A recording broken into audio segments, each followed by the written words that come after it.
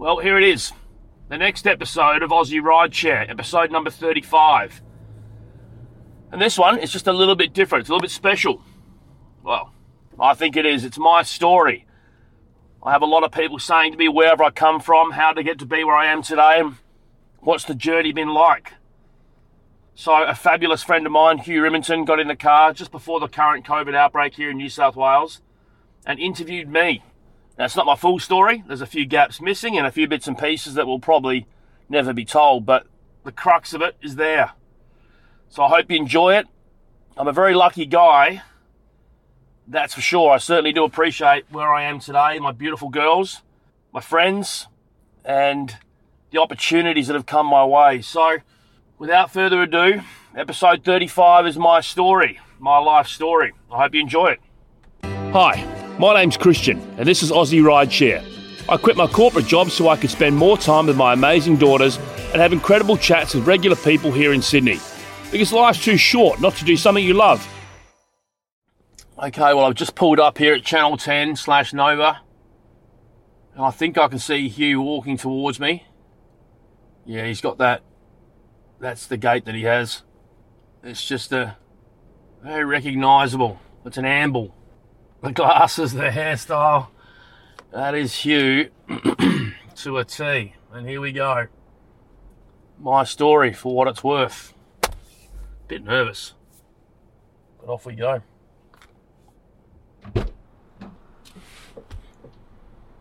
Idea chat. Front? Yeah, absolutely.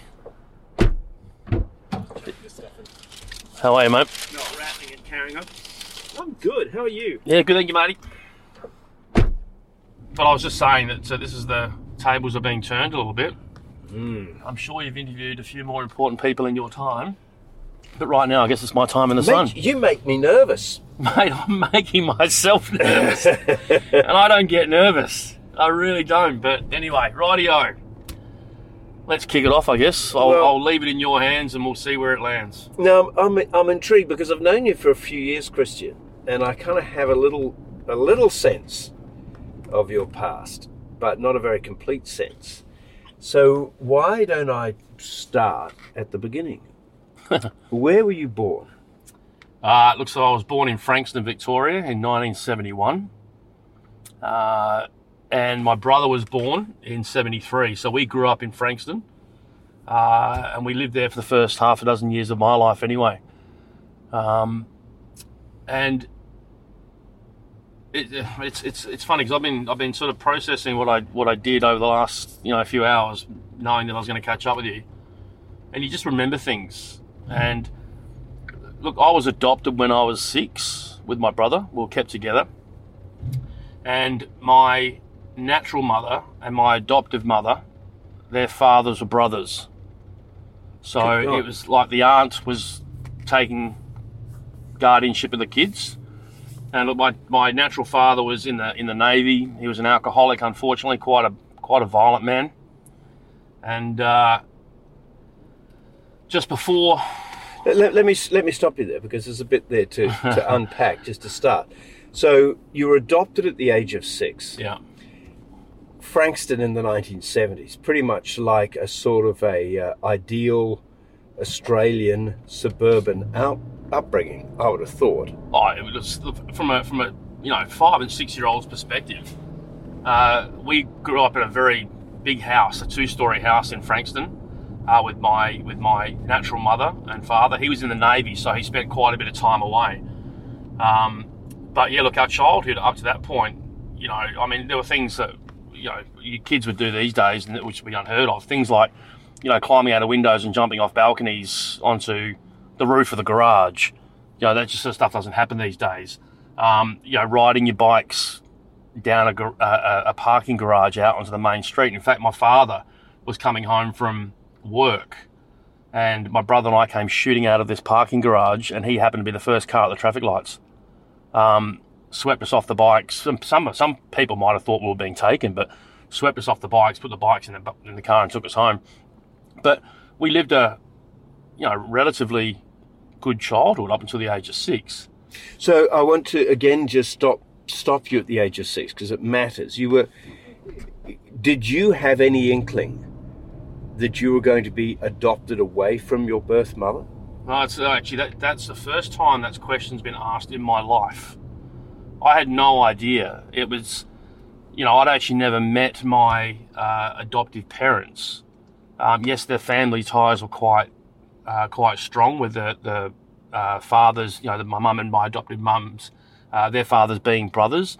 That those family ties are quite strong in the sense of where the family was, but they didn't really socialise a lot because there was a bit of a divide between the two brothers. And as a result of that, when we found out, my brother and I found out that we were being taken from our mother, I had no concept of what that was meant to look like. I remember distinctly because my adopted parents lived in South Australia, and they came and picked us up from a place in Frankston. And my father at this stage, my natural father, had at this stage, he'd been discharged from the Navy just before me turning 6. Got into a fight after he came out of the Navy, put his fist into a pint glass, put it into a guy's face, and then he put a pool cue through the guy. So at that point there, he was in a bit of trouble. And my mother, my natural mother, she just couldn't handle 2 young boys. She wasn't working at that stage, so for her it was quite difficult to do what she needed to do. That's what I got told. Did you get any sense that your mother wasn't coping with you? Was that your perception of it as a child? No, as a 6-year-old, my understanding was we were living a great life. Our dad wasn't there because he was in the Navy, but I don't think we realised that he wasn't there just for for being in the Navy. And when he got into trouble, just before all of the handover happened, he'd moved out of home, and he went and got me for my birthday, for my 6th birthday, and he took me to a Carlton versus Hawthorn game of football, and he gave me a cake, and we sat in the stands, and he just gave me a cake while he sort of socialised with all of his friends. But as it turns out, he was supposed to have taken me back that evening and didn't. So it got to the point where he was living in a unit, my mum was living in the place in Frankston, my brother was there, and the door of the place that he was staying in was kicked down by my natural mother's father. And he said at the time, if you ever touch the kids again, I'll kill you. And that was the grandfather speaking. And did you hear him say that? That story's been that was told to me by my grandmother and grandfather a few years later. I don't recall him actually saying that. I do remember there being quite a commotion at the place, because at the time I was in bed. I was only 6 years old, but there was quite a commotion. My grandfather took me back to my mother, and then a number of weeks after that is when the handover happened in Ballarat. So the moment of the handover, how much notice did you have that your entire life was going to be turned upside down? It was a day. And I can't give you the exact day, but let's say it was Friday. By Saturday, my brother and I were in a courthouse in Ballarat while the papers were being signed for guardianship. And I remember the judge saying to myself and my brother, he said, "So do you know why you boys are here?" And at the time I said to the judge, I said, "Yeah, because our mother doesn't love us." Wow. And that sticks pretty strong, because as a father of 2 kids, I don't know how someone could actually give kids away. But it sort of goes, it gets a bit sort of convoluted a bit later on. But do you think, looking back on it now, it was because your mother didn't love you? Oh, Hugh, that's mate. Now I'm questioning whether I should have asked you to do this. I'm only saying that in jest, mate. I've never been asked that question. I just think my mother couldn't cope with 2 young boys, with her soon to be ex-husband potentially doing time for a crime of violence. Do you think your mother might have been looking to protect you from the husband, the estranged husband? I think so. I do think that at times. It goes around my head a lot.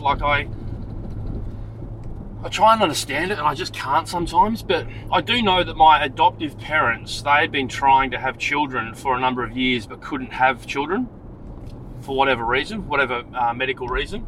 And I think there was a bit of a double-edged sword there, where my mother at the time was thinking, well, the best way to protect the kids is to get them away from the situation that we're in.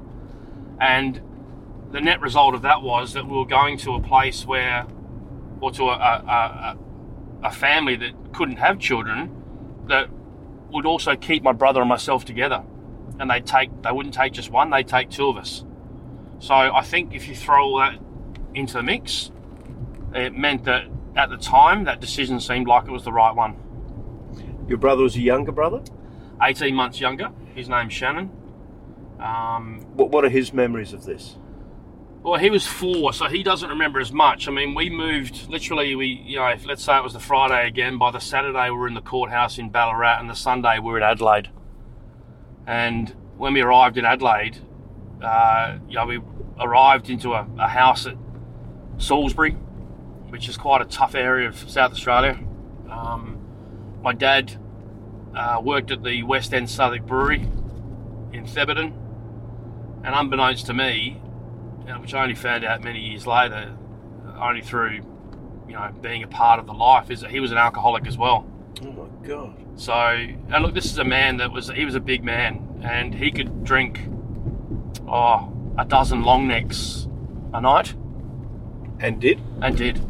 And, he would, he could drink a lot, but his, so I don't know, our childhood, when we arrived in Adelaide, my brother's memory is probably not as strong as mine, but he's gone from one place in Melbourne to having mum being there, to then going to another place in Adelaide, where at first they tried to do everything they could to make us fit in, to make us feel welcome. I just want to ask you, you're 6 years old, you've got your younger brother there with you. Did you feel a sudden burden of responsibility to almost be the man for your younger brother, to protect your younger brother? Was it that feeling? Oh, look, again, that's a tough one, because prior to us being given to my adoptive parents, there was a transition phase where my mum and dad weren't living in the same house. And my mum used to drop us off at boys' homes for a number of days, a week at a time. So my brother and I would end up in these boys' homes in Frankston and the surrounding suburbs, a place where at least if you dropped them off, you could then go and pick them up a few days later and we'd be looked after. But my grandmother, my natural mum's mother, would sometimes come and get us from these boys' homes because she just didn't agree with the fact that we were being put in these boys' homes. So my natural instinct was to protect my brother. You go into these boys' homes and they're brutal places. Like, I can remember you're in a single bed with, a shitty mattress, a blanket, a pillow, and it's frightening. The noises that come out of these places are incredible. And I not that I remember the noises as much these days, but when I was younger, I had a lot of trouble sleeping because any noise would wake me up. What kind of noises? Oh, just, other kids yelling. There'd be a lot of kids crying. These weren't nice boys' homes. These weren't like a little weekend retreat where you go away. You literally go in there and it's regimented. You have breakfast at the same time. You go out and you play in an area. My brother and I escaped a couple of times where there was a circus across the river. We managed to get across the river and go wandering around the circus until the police turned up and returned us back to the boys' home because they'd been looking for us. They weren't that happy that we'd gone missing. And so you're in a dormitory type of sleeping arrangement? Yeah, it's like, I would have been there with a dozen other lads. And so once the lights were out... The lights are out. Did boys come around and menace other boys? No, not that I can remember. All I know is that it was a really tough place to be, and I don't know how many nights I ended up waking up next to my brother. Like, he would creep into bed. Oh, he's only 4 years old. Yeah, look, and it wasn't the way they just sent one of us away. My mum, she dropped both of us off, and she would come back, drop us off on a Friday, come back on a Monday, or drop us off on a Monday, come back on a Friday type thing. And do you have any idea what your mother was doing while she was parking you in the boys' homes? I had no idea. I can only guess, but then maybe that's doing a disservice to her. Do you have a relationship with your birth mother now? Look, that's probably a question I can answer a bit later. Yeah. Because she does feature in some small way, obviously because of the close family ties with the grandfathers. But yeah, so anyway, we moved to Adelaide. My dad, my adopted dad, he was quite a loud person. So if you ever did anything wrong, you knew about it. And he wasn't the sort of person that would, just speak quietly. He would bellow. And again, because he grew up in an era of the 50s and 60s, and he was brought up by a single parent, and it was his mother, and his mother was a very strong-armed lady. The only way he knew to bring up children was the same way. So, did you miss your mother? Oh, like you wouldn't believe. I don't know how many times we asked the questions, especially I did. And I'm sure Shannon did at times, but I don't know how many times I asked the question, when are we going back home? Because to me, it didn't seem like it was forever. I just thought it was we're going away for a while, until the point where, you pass a couple of birthdays, and then they say, well, look, you're not going back. Did you miss your father? No, actually I don't, and I often wonder what he looks like. I did get a phone call a number of years later from him, just out of the blue. When you were how old? When I was 19. And that was after he had spent a little bit of time in the house with no windows. Yeah. But yeah, that was the only one time that I've spoken to a person that I believe to be my father in the 44 years since I last saw him. And what did he have to say to you? So at the time I was 19, I was living with a few lads in Adelaide, but he rang up. True story here, I was on a Friday night living with 3 other lads from the club that I'd started to play football and cricket at a couple of years prior. And it was a Friday night, and I was watching The Sound of Music, ironing one of my best mates to this day, Hoops's work shirts, because he was going to a 21st, and I didn't really know the guys at the 21st because I was new to this group. What a good flatmate you were. Yeah, well, he did pay me to do it, but he was just starting in his career as an accountant. And I said, look, mate, I'll stay home, I'll knock these over, and then I'll meet you guys at the pub later. But then about 9:30, I get a phone call. And my birth name was Christian William James. And I always answer the phone, Christian Patterson speaking, because Patterson is my, adoptive name. And this person on the other end of the phone says, oh, g'day, Christian, it's Bill. I'm like, Bill? I only knew one Bill, one bloke called Bill Millard.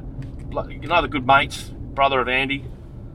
And I said, sorry, Bill, I said, what are you up to, mate? He said, no, it's Bill James. And I literally, I think, my whole world just crashed, because you don't hear from someone in 13 years, and then out of the blue you get a phone call. And I said, where are you? And he said, I'm in a phone box around the corner. And I literally dropped the phone, left the iron on, got a pair of jeans on, t-shirt, shoes, jumped the back fence, and ended up at the Norwood Hotel and got absolutely shit-faced. And the guys turned up. That's where I was supposed to be meeting. And the guys turned up about midnight, and I was absolutely gone. I never heard from him again. Did you get shit-faced with him? No, God, no. He scared the crap out of me. To get a random phone call from a bloke that you haven't heard from in 13 years, it scared the shit out of me. And but that's an interesting response. So you didn't actually stop and talk with him at all. As soon as you knew who he was, you bolted. Yeah, he frightened me. Because I think the thing that struck in my memory was the fact that the last time that I had seen him, literally the last time that I'd seen him, was when the door was being kicked down by my grandfather when I was 6 years old. Wow. So, the stories that I'd heard after that, and the fact that he'd gone to the house with no windows, I was frightened of the man. And I often wonder what I would do now if I cross paths with him. And I look at people that I think are roughly his age in the streets, and I say to myself, I wonder if you are. So you must have been through that 13 years, even if you weren't thinking of him, carrying a fear of him. Oh, I think so. And look, I think that fear was also manifested in my adopted father, because, you know, he was a tough man, and the only way that he knew to bring up my brother and myself was through shouting and through violence. And what was the violence? Oh, I mean, he could lift me off the floor with the back of his hand, but again, you know, I think in that early stage as well, I would back chat to him all the time. You know, he'd say do this, I'd say no, I'm not doing it. And it got to the point sometimes where I think I pushed his buttons. But yeah, his violence was, he used to have a leather belt that he worked at the West End Southwark Brewery with, and back then they used to carve the words of the company in the leather. Yeah. And he would hit especially me, because I'd always step in front of my brother, and he would hit me with that belt until it would leave welts on the body that you could literally, if you were blind, you could read it as Braille. Wow. But they were that distinctive. And there was one occasion where I got hit pretty badly the night before, went to school. At this stage I was in high school, but turned up for PE, and the teacher said, rightio, everybody get changed. And I said, look, I can't do it today. And the teacher said, look, out of all the students in this school, you are the one that gets changed first and is on the field first every day, every time. I said, look, I just can't today. And she said, go and get changed. Anyway, I went and got changed, came out in my shorts, my t-shirt, and she saw the welts on the back of my legs, and they went from the heels, you know, from the calves all the way up to my ass, as it turned out. And she saw those, and she said, okay, look, sorry, go back, get changed. Ended up in the principal's office, and back then they used to, you know, the disciplining of children was done in a different way, where my father and mother were called to the school, and the police were there, and the police said, look, if you're going to discipline your child, there are better ways to do it. And he said, look, I'm terribly sorry, it will never happen again. And we went home. Wow. You know, and that, I have children now that I will never touch my children. Yeah, they'll be disciplined, absolutely. But these days it's about taking a phone or a tablet off them. Yeah. I could never lift a hand to my children. I can't, the mere thought of it. So you're breaking that cycle, that generational baton that gets passed down of violent men. Okay. With children, yes, because unfortunately my greatest offence when I was growing up was hurting other people. Unfortunately, Hugh. Hurting in what way? Look, if I got into a fight, I never lost a fight, but I think I may have not lost too many fights, but I tell you what, I think I've lost a lot of battles.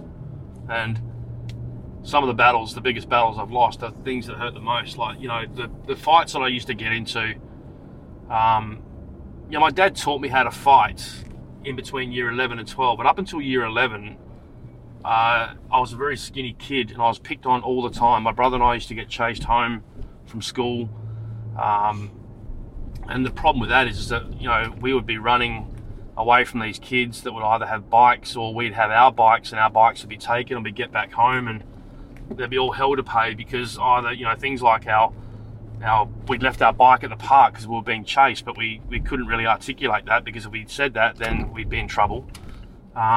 You know, I used to wear clothes that used to get ripped all the time by these kids when they used to pick on us, and getting back home, it was expensive to replace these things. So it became really my defence was, my dad said to me in between year 11 and 12, he said, look, you need to learn how to fight. And whilst I didn't like the idea, I started to put a bit of bulk on in between those sort of 6 months. And his first way of teaching me how to fight was standing there, and he punched me fair and square in the stomach and took the wind out of me.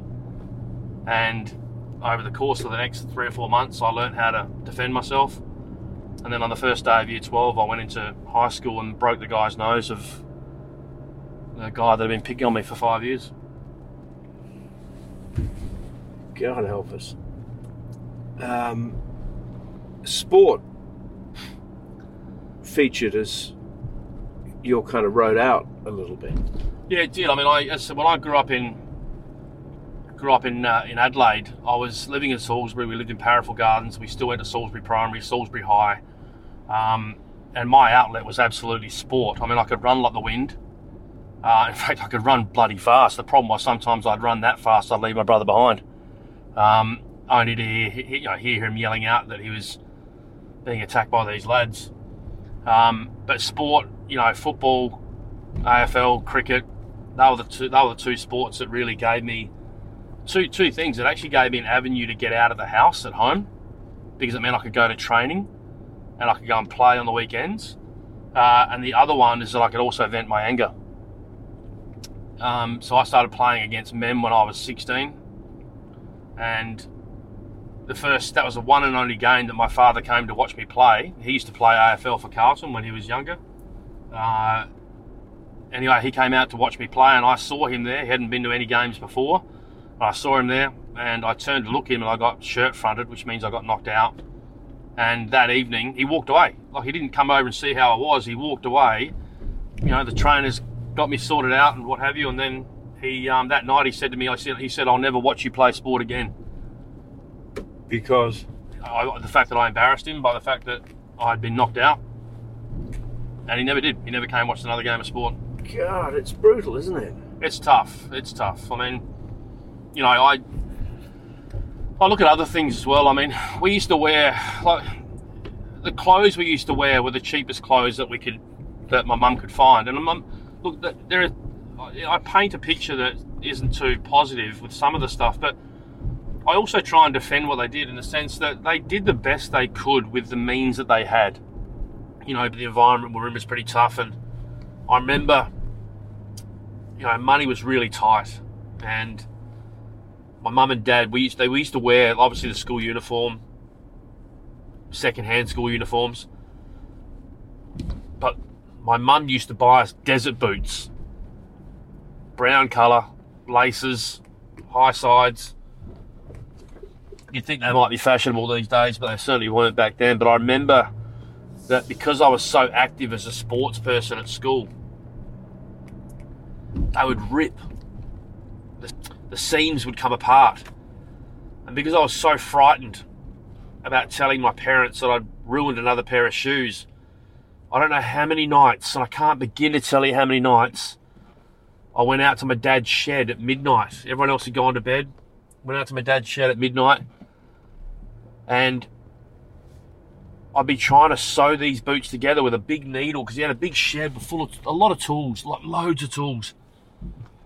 And I remember sewing these boots together with a big darning needle and brown twine through the leather, and trying to softly hammer this needle through the leather.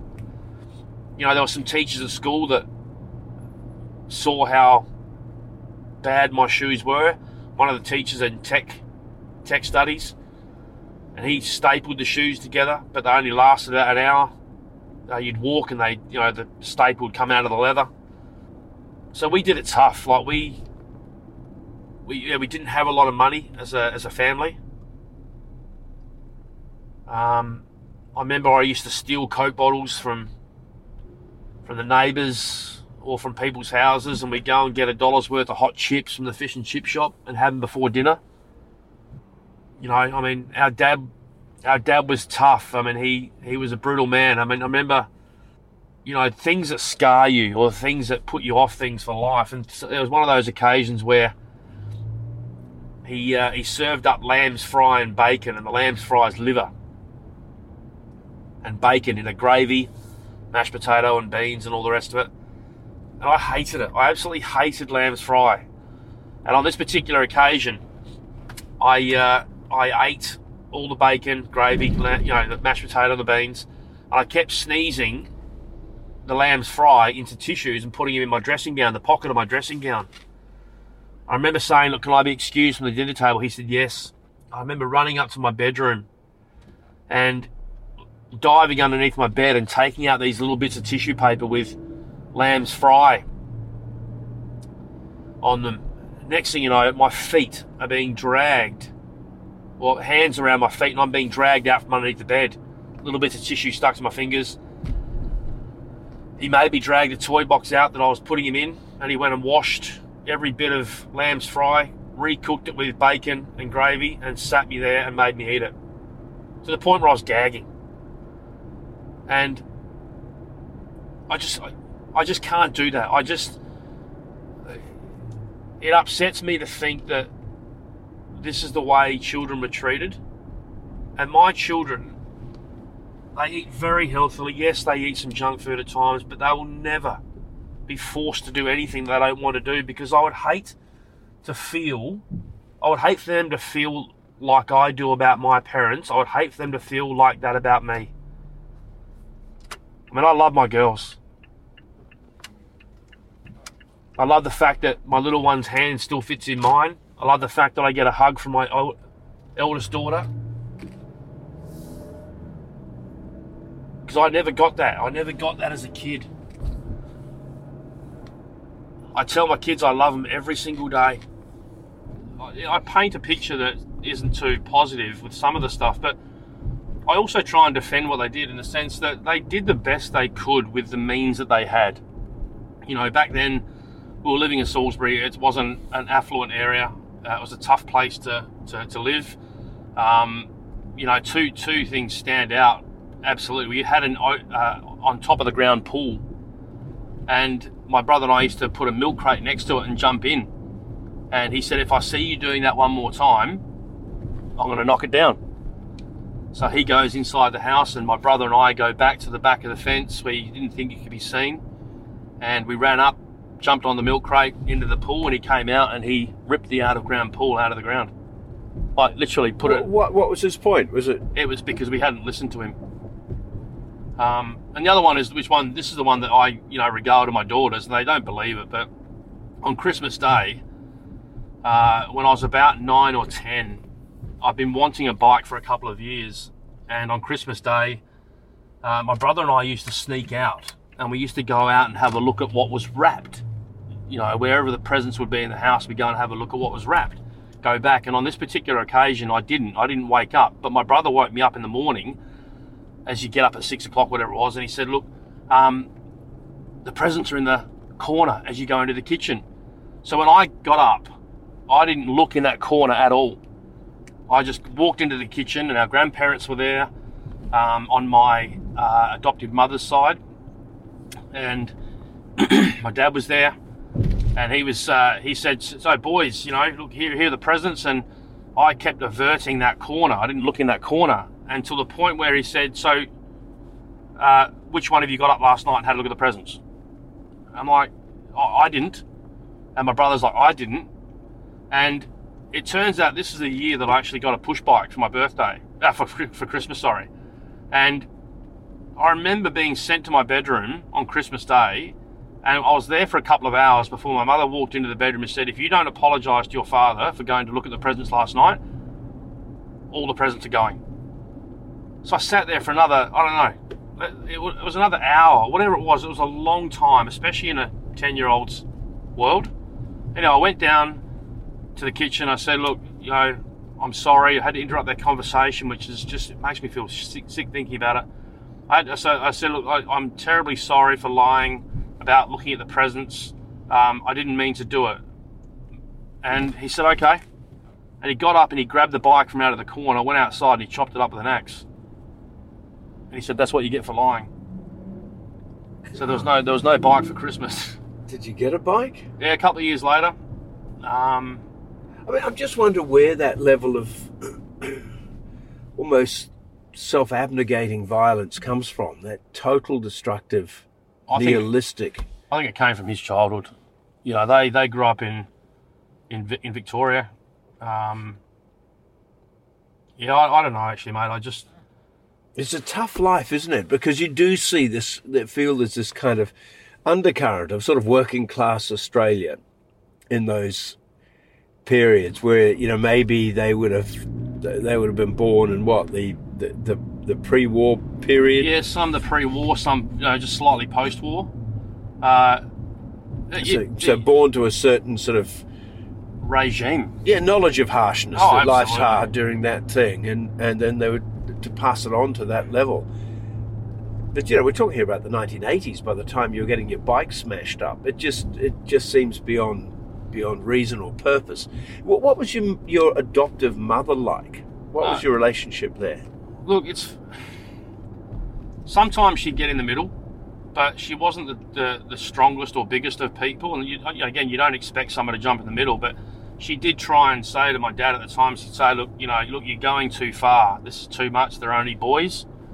But also I think there was that sense from her point of view that she was quite intimidated by him as well. And I'm sure he's passed on now, but I'm sure she would still say to this day that she wasn't. But just from knowing what happened to myself and my brother, I can't think of anything else but the fact that she was frightened by the way he behaved. He was a brute of a man. Like, he was a very big man, and he was strong, like ridiculously strong. He just, when he spoke, if you looked at him the wrong way, he would yell and he would use his fists, not to my mother, but to my brother and I, and especially myself, because my brother was always that younger person that I would always, if something happened, invariably it was me that was doing it. But if it was him, I'd take the blame. Did you ever see him be violent to your adopted mother? No, I can honestly say I didn't. I know they shouted. Everybody shouts at each other. But he would come home. The problem with working at the brewery back then as well, there were no drink driving laws. So he'd leave the house at 5:30 in the morning. He'd go to work, and he would come back at 6 o'clock, maybe 4:35, 6, whatever it might be, absolutely charged. Because when you're working at the brewery, you were drinking at the brewery as well. He used to deliver beer to the pubs, and every pub would leave a pint on the bar after your delivery, so he'd have those, and then when he got home he'd have a dozen long necks. God. I mean, you're talking 750 mils a bottle. Yeah. So you don't drink now, do you?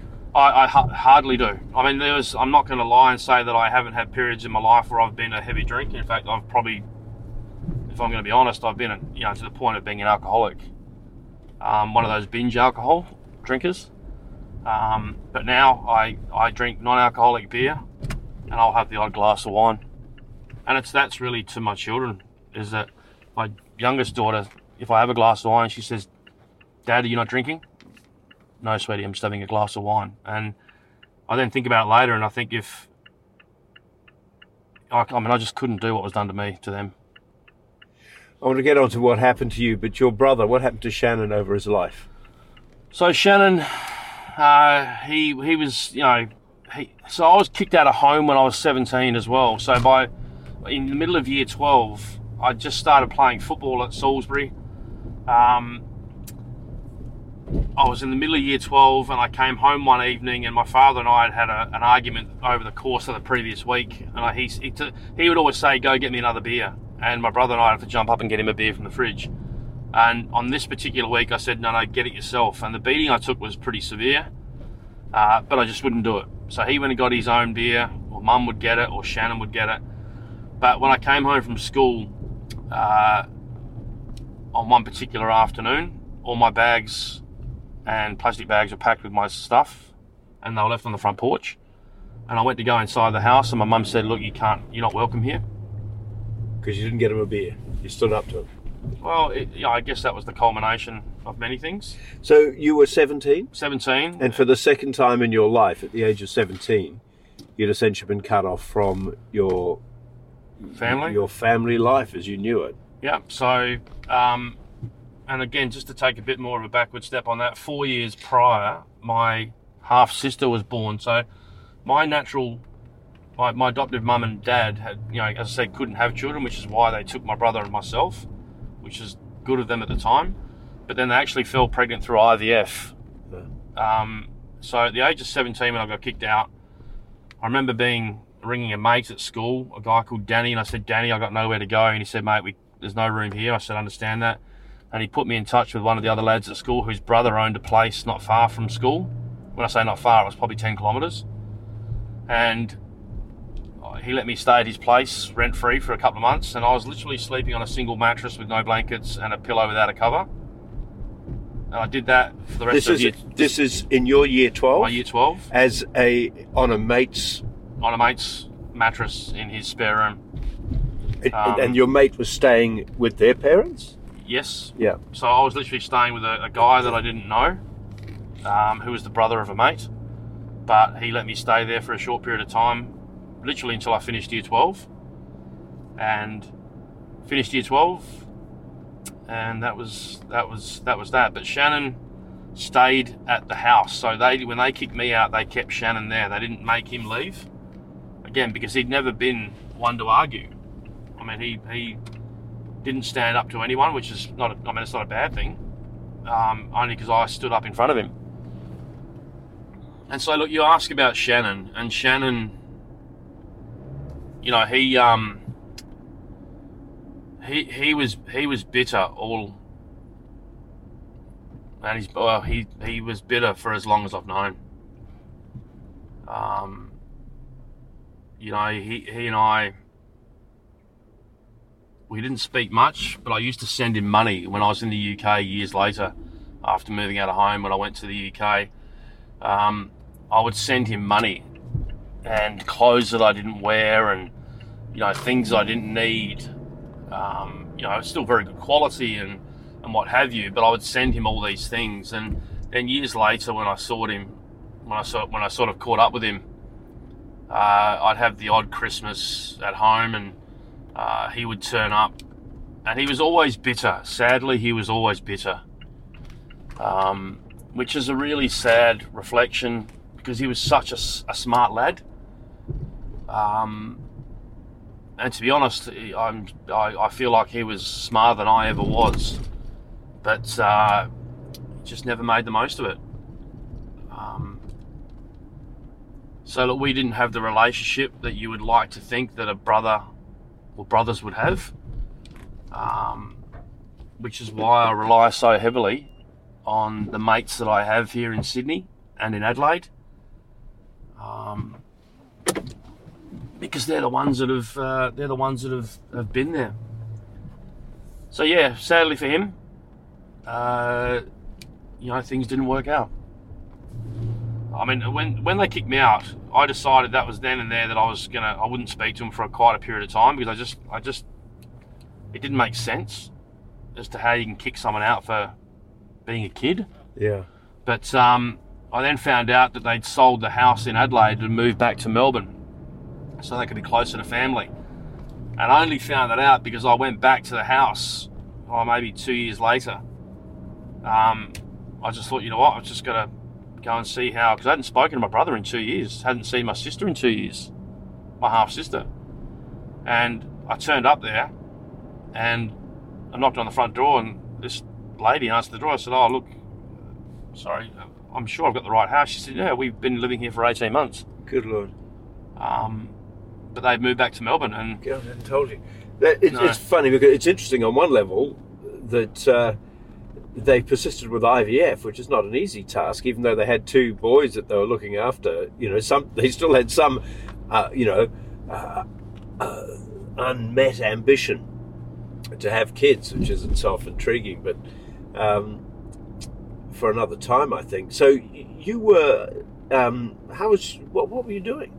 You finished year 12. Finished year 12, and I was playing football, as I said, at Salisbury. I was playing football at Salisbury, and the coach of Salisbury at the time, his brother, I had done some work experience. In year 12, you did like a week of work experience, and I did a week of work experience at his T-shirt shop in Hindley Street in South Australia. And his brother was coaching out at Salisbury, so Tim, who owned the T-shirt shop, said, "Look, my brother Ian is going out to coach at Pulteney from Salisbury. Why don't you go and train with him during the week?" Because at that stage I was riding a push bike from Adelaide to Salisbury, which is about 20 kilometres, and sometimes I'd ride on flat tyres because I couldn't afford to repair the tyres. So I was riding all this way to go to training, and he said, "Look, why don't you go and train at Pulteney, and then you can play at Salisbury on the weekend, because that's where you live." But at that stage as well, I've been told that I needed to move out of the house that I was living in at the mate's place, because, you know, I guess I just wasn't welcome there. So I then started playing or training at Pulteney.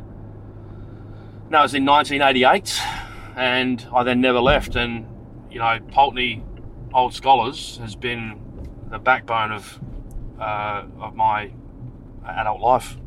So how far, what is Pulteney, for those who don't know? Pulteney Old Scholars was an old scholar school that was on South Terrace in Adelaide, and Across the road were all the sports fields, football, soccer, cricket. And that's where I started knocking around with a few of the lads from Pulteney. And to this day, those blokes are lifelong mates. I mean, we're talking, like people like James, Richard, Stephen, Andrew, Grant, Jared, Craig, Nigel, all these sort of lads. I don't think they realise the impact of what them taking me on board actually had. So what did they give you that you hadn't been getting? Oh, just friendship. I ended up living with a number of these lads for a good number of years. In fact, James is one of my best mates to this day.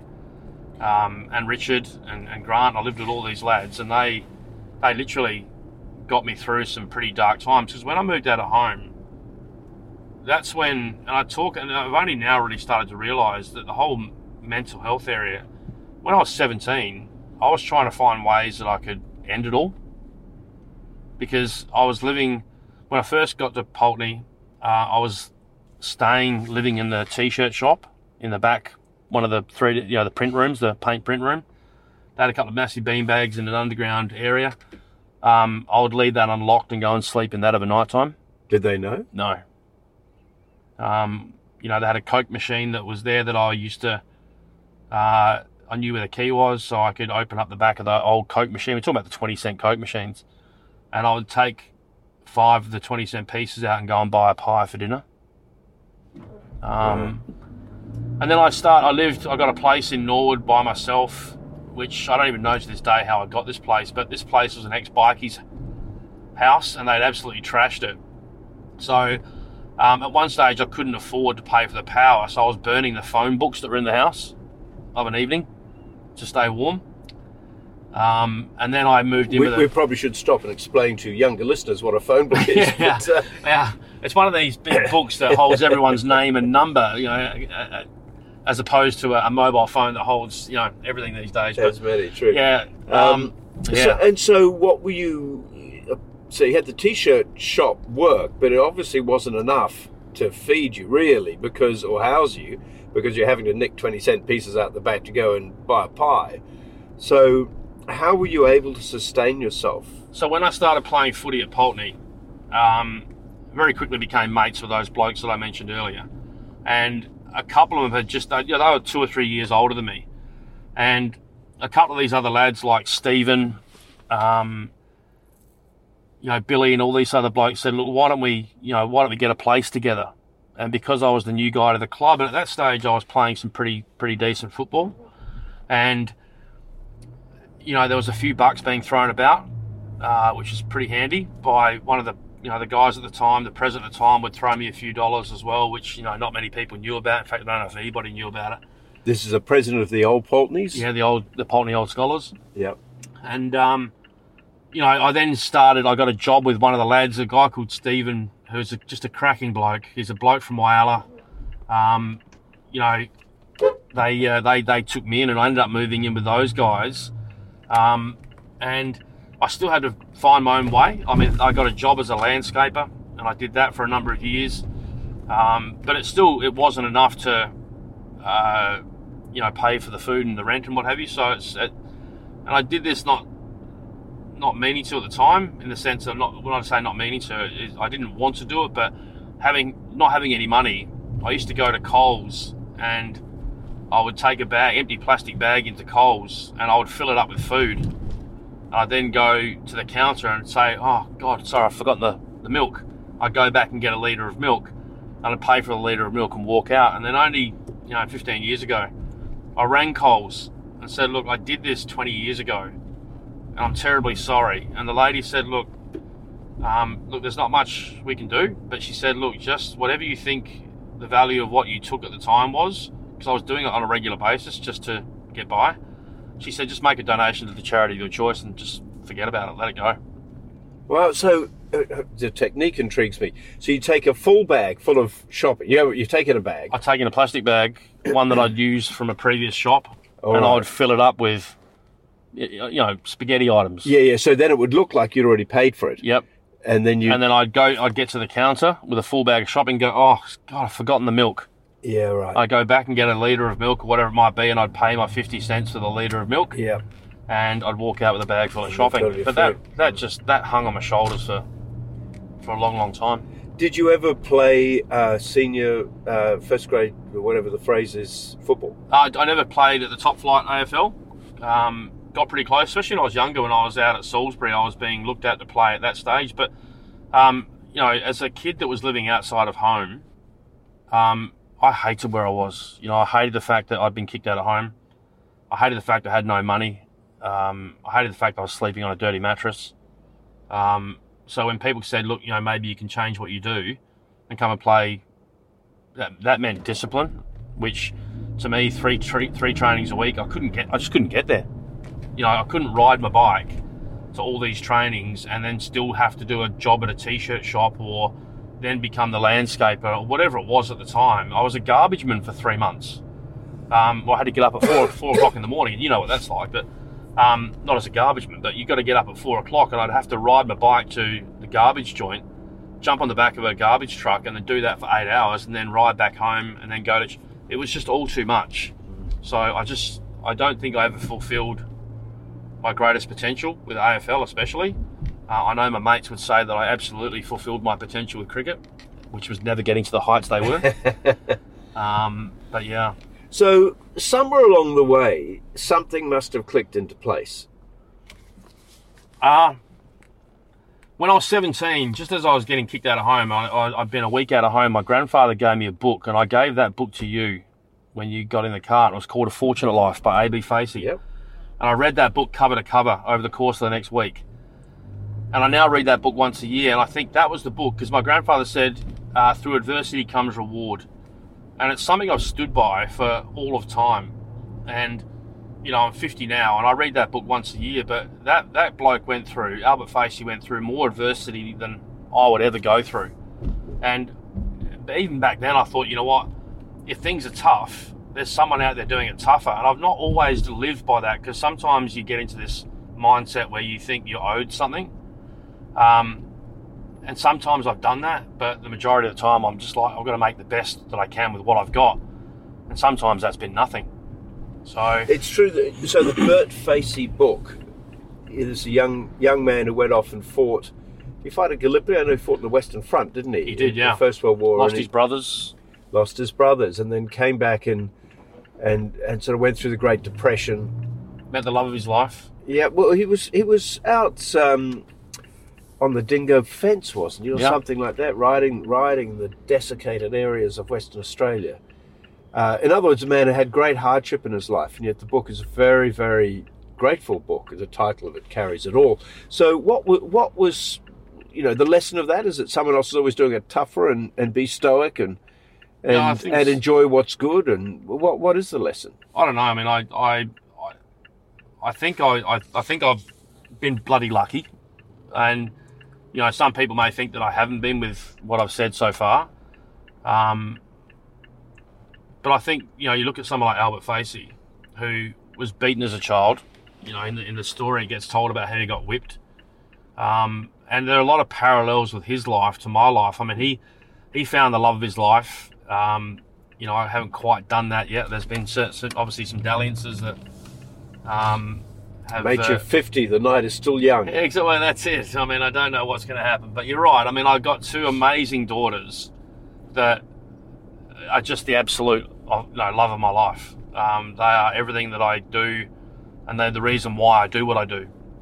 But so I want to get to because you were kind of in corporate. You got into sales, and you were kind of confident swagger, essentially, to that kind of successful bloke. That was the guy that I first met.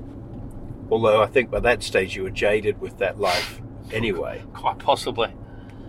I've done a number of things here. I mean, as I said, I've gone from being working in a t-shirt shop to a garbage man to a landscaper to a corporate suite manager at the Adelaide Entertainment Centre to work. Actually then, strangely enough, got a job back at the brewery where my dad had worked. He had actually since obviously moved back to Melbourne. But I got a reference from him. This is a point after a number of years I started talking to my family only because I wanted to see how Sarah and Shannon were going. Sarah's the half-sister. And I started talking to them, and every now and again he'd pick up the phone first, and on one particular occasion he said, what are you doing? I said, look, I'm just looking for work. He said, go and see this guy called John Pentland at the brewery and tell him that I sent you. I turned up the next day and I said, look, I'm looking for a job, and John was the manager at the time. He said, mate, there's a list 100 long. Fill out the form and put it at the top, and we'll work our way up to the bottom. He said, so why are you coming here? And I said, well, my old man told me to come here. He said, who was that? And I said, it was Lloyd. He said, rightio, I'll see you Monday. And he had obviously had a very good reputation at the brewery, not only for drinking, but he was a very hard-working man. Amazing. But I then did 5 or 6 years with Scott's Transport at the time, who was the company in charge of the brewery. From there, I then spent 3 years in the UK, left in 97 to 2000. And that was pretty amazing because I went across with a mate called Mark. And look, the work that I've been doing prior to that, whilst I was quite good at maths, finished top of my year in year 12 on maths 1, maths 2, I didn't have the qualifications. I hadn't gone to university. So look, I borrowed a mate's CV, James Hoops, and I just put my name on it. And back then, if you could add up, you were highly sought after because the financial markets were pretty strong. Ended up getting a job in a couple of contract roles, and then finally got a job with British Telecom. And it was there that I did that job for 2.5 years, and it was a phenomenal job. Met some of my good mates from the UK. Adam, James, there were 2 Jameses, Will, just some cracking lads. And we used to knock around. I was living in Tunbridge Wells and working in Tunbridge, but it was there that the job that I had to compile all of the data for British Telecom, all of their inventory. And it was quite, not a mundane job, but it was quite, analytical in that sense. And it got to the point where I was talking with one of my colleagues at the time, and we designed a macro that allowed me to push a button in the morning, and then at 4 o'clock I could then do a pivot table, send the report to my boss who was on the other side of London, and during the day I'd go and play golf, I'd go and have long lunches, and I also would play online Scrabble. And it got to the point where at one stage I was the 3rd highest ranked online Scrabble player in the UK. And it was an awesome thing because I used to love playing Scrabble, but I was getting paid like 32 quid an hour to do so. So, look, the UK was just a phenomenal time in my life. I was there for 3 years, met an awesome girl. She came back to Australia, and look, that was just one of those periods of my life where, I just had an amazing time, met some amazing people, travelled to some incredible places in the world, and it was just a wonderful time in my life. So I really enjoyed that. Then came back to Australia and worked for a mate who had a shipping container company, and I was the head of logistics for that. And that's where I got poached from that company by a company called Royal Wolf, a lad called Mark. He was headhunting for a little while, kept knocking on the door, and then finally I said yes, and then came to Sydney in 2003, and have never left. And now here we are, 18 years later, 2 beautiful kids. Had a relationship for 10 years that unfortunately broke down. And look, that's just one of the vagaries of life. It really is. And but out of that, got 2 of the most amazing, most beautiful girls that are my inspiration. And I wouldn't change that for the world. So, look, I'm very lucky in that regard as well, Hugh. I don't know. I mean, I look at what I've done, and I can't complain, mate. I can say there's some good times, some bad times, and some times I'd rather not go through again. But you wouldn't change it for the world. You really wouldn't. And all the while, the guys that I grew up with, all those guys I mentioned earlier, were absolutely the backbone of me getting through. I spent a number of Christmases with James and his family. In fact, I spent probably 8 years in a row at his family's place for Christmas. And now I'm probably at the stage, after having 18 months off, that I'll probably look to get back into the corporate world in the not too distant future. But you've done the Oz Uber. Where did that come from? So the podcast, and it's actually Aussie Rideshare. It was rebranded today. Actually rebranded today. Congratulations. Thank you. But because it's getting a bit bigger than what I first expected. But the podcast came about by just me chatting to my mates, and I would share stories about the people I had in my car with those guys. And they kept saying to me that I was making the stories up, and the podcast was born a year ago by me, just sort of saying I want a vehicle to share these stories with, and now they believe all the stories. And, here I am with a podcast that's pretty strong in where it is. I think my dream with the podcast is for it to be something that gets out there and reaches as many people as it possibly can. And I really hope that the people that listen to it get something out of it, and I know they do because of the feedback and the comments and the messages that I get. But it's been a wonderful journey that I've been able to take, and I'm taking still. And the work with Ben that Ben does in the background has been phenomenal as well, which is it was something that just honestly came out of just a discussion over a coffee, and me saying I think I want to do a podcast, but I don't know how to do it. And I'm truly blessed that the people that get in my car are willing to share their stories, and that helps a lot of other people. And along the way, I get to share little snippets of my life with these stories. And I think it's a pretty powerful message, especially in current COVID times, in the mental health area, that if it can help one person, then, I think it's worthwhile. And I think my story just allows me to share to others through the podcast that it's okay. So that's the premise of the podcast is all about sharing these incredible stories, Hugh. And that's ultimately what I really do hope for, mate. I really do. And so the bit which missing is you finding your mother. So my ex at the time said I needed to call my mother because I knew her name. I know her name, and she'd remarried. And I'll finish with a little funny story for you, though, Hugh, about how she moved on in her world. But my ex at the time, she said, look, you need to call her and let her know that you've had the firstborn, Marley, and let her know that she's a grandmother. And I rang her because I knew her last name. She'd remarried. I knew what that was. And I rang her and I said, G'day, Rhonda, it's Christian. And she said, Christian, I don't want to speak to you. And I said, I'm just ringing you to let you know that you have a granddaughter.